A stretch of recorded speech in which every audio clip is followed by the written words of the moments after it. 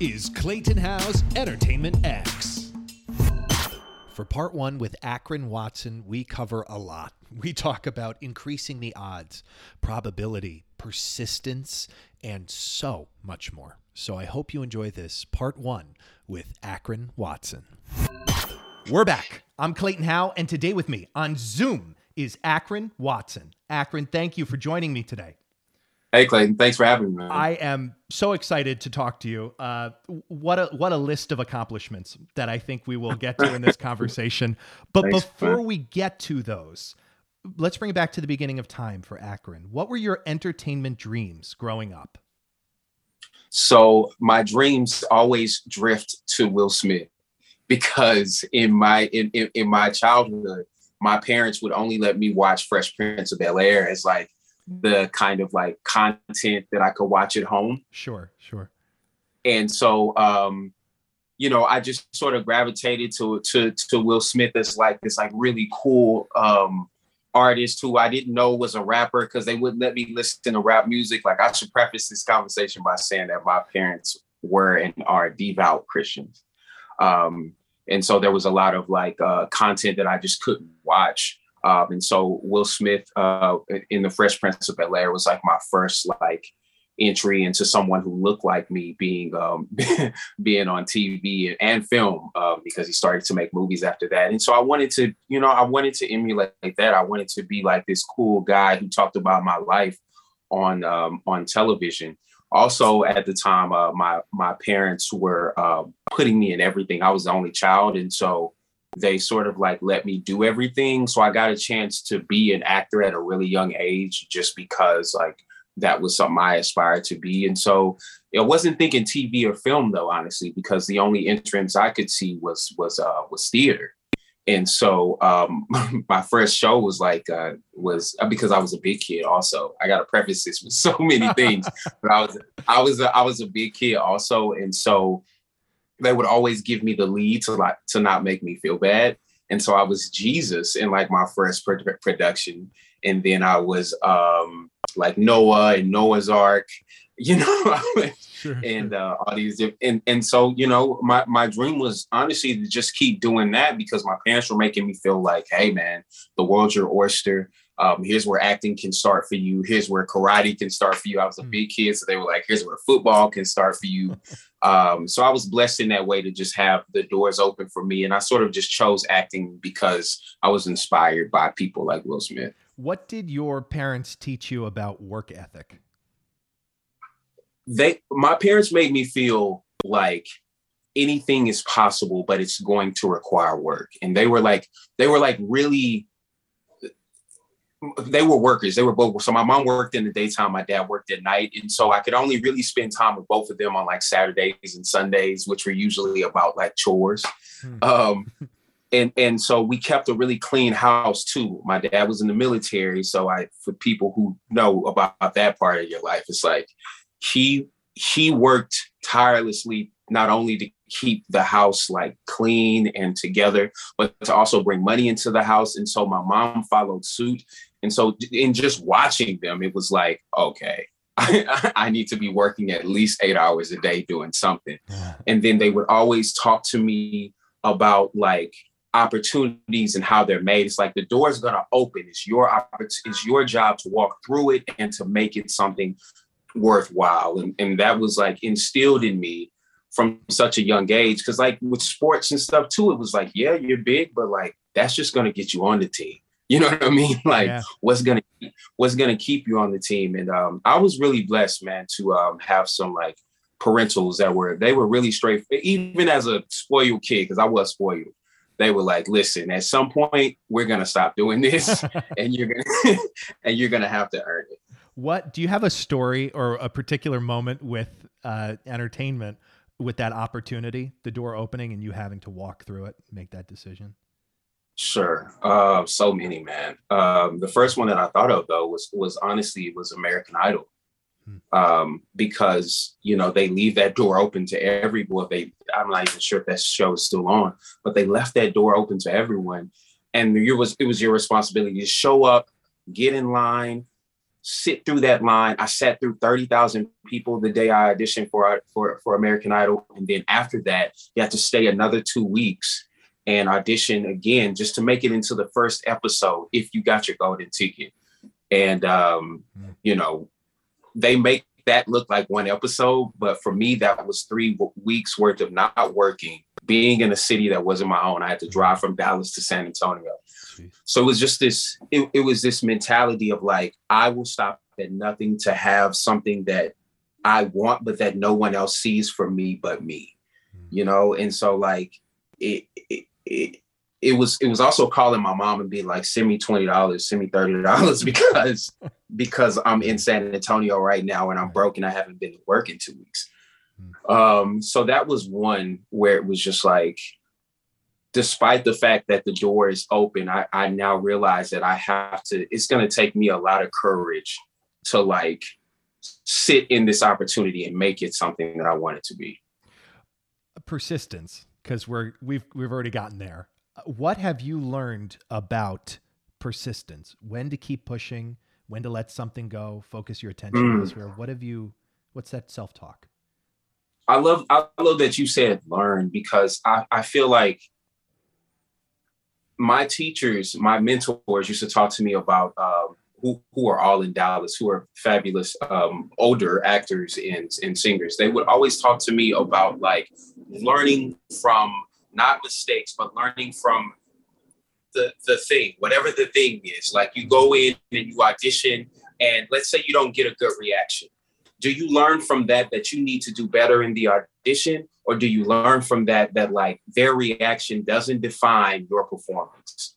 And like, and it was always about, it seems to be even now, always about reframing. It's not the no, it's how many no's can you get before you get to the yes. Right. You know, my dad used to say that like it takes 1,000 no's to get one yes. Yeah. And so it was never about like getting told no. It was always like, all right, this is 997. I have 3 more no's before I'm supposed to get a yes. And so that sort of reframing, that sort of persistence allows you to keep, especially in our industry where you're going to get told no a lot, and you're going to question sometimes why you're doing the thing, or like, what am I showing up for this? Like, what am I doing this for? and it's more about remembering that you set a goal. And that even though others may not see that happening for you, your attempts, it's honestly, it's basic math. Like if you show up 10 times, 9 out of those times you're gonna get told no, but 1 of those times you're gonna get told yes, just because of probability. You know, it's that thing where you're looking, trying to get somebody's phone number, and you're like, all right, there's 20 people in this room. You know what I mean? Like if I ask 19 of them, number 20 is gonna give me that phone number. And so it's truly about already knowing that you're doing the job. If you are working at home, you're doing the job. Just because the people on the other side of the table didn't see it today doesn't mean that they won't see it on Saturday or Sunday if you keep showing up. How have you increased the odds for yourself? I think, that sort of piggybacks off of what I was just saying. Is like, I think I increased my odds by continuing to show up. My first year in New York, man, when I realized, because I was equity before I got here, I was in the actors equity, like union or whatever. So I knew that meant that I'd have access to certain auditions. And I went to the actors equity office, like, let's see what this is about. There were auditions every single day. And so, part of my story is that I booked my first Broadway show in 6 months of being in New York. And I think that I increased my odds I would audition from 7 a.m. when they would open the doors until around 3 p.m. when they'd be, when they start to shut things down at the equity office. I would do that 6 days a week and allow myself 1 day of rest. And I did that for almost 6 months straight. Even while I was in a show, even when I booked a reading, I was still showing up to these auditions. And I had representation at the time.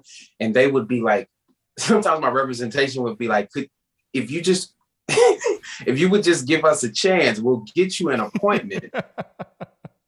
for this thing that you want to audition for. That thing you've already been in for. Yeah, that you've already been in for. But I'd be like, I was like, yes. But if I show up, then they have seen me twice, right? Increasing odds. Increasing odds. It was all, to me, it was just all about like, how far can I push myself on my own in order to make this thing that I want to happen, and then allow the universe and God and probability and all these other people to come in and play their part, because I know I've done mine.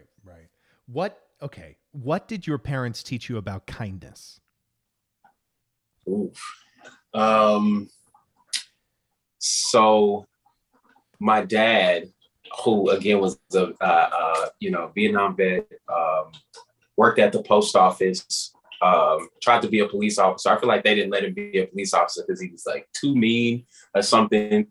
He was all about self-protection and about like defending yourself, never really about offending anyone, but always about like having a hard base just in case, someone were to say something to you, that type of vibe. And my mom was the exact opposite. She was an angel. She let people in off the street. We had at least 3 or 4 homeless people who would come and stay with us, literally. There's one person I can think of in particular who stayed with us for 3 years until she graduated high school. And we literally met her on the street. Me and my mom met her on the street, invited her into our home so that she could finish high school in a home environment rather than homeless. And so with those two sort of vibes, I think that my dad taught me to speak softly but carry a big stick. And I think that my mom taught me that anything is possible with love and openness. And so I just sort of learned those 2 ways. And again, being devout Christians, it was always the way of Christ and always the way of love first and forgiving and turning the other cheek and all those different things. And what mentors did or do you have within your professional life? Any standout lessons?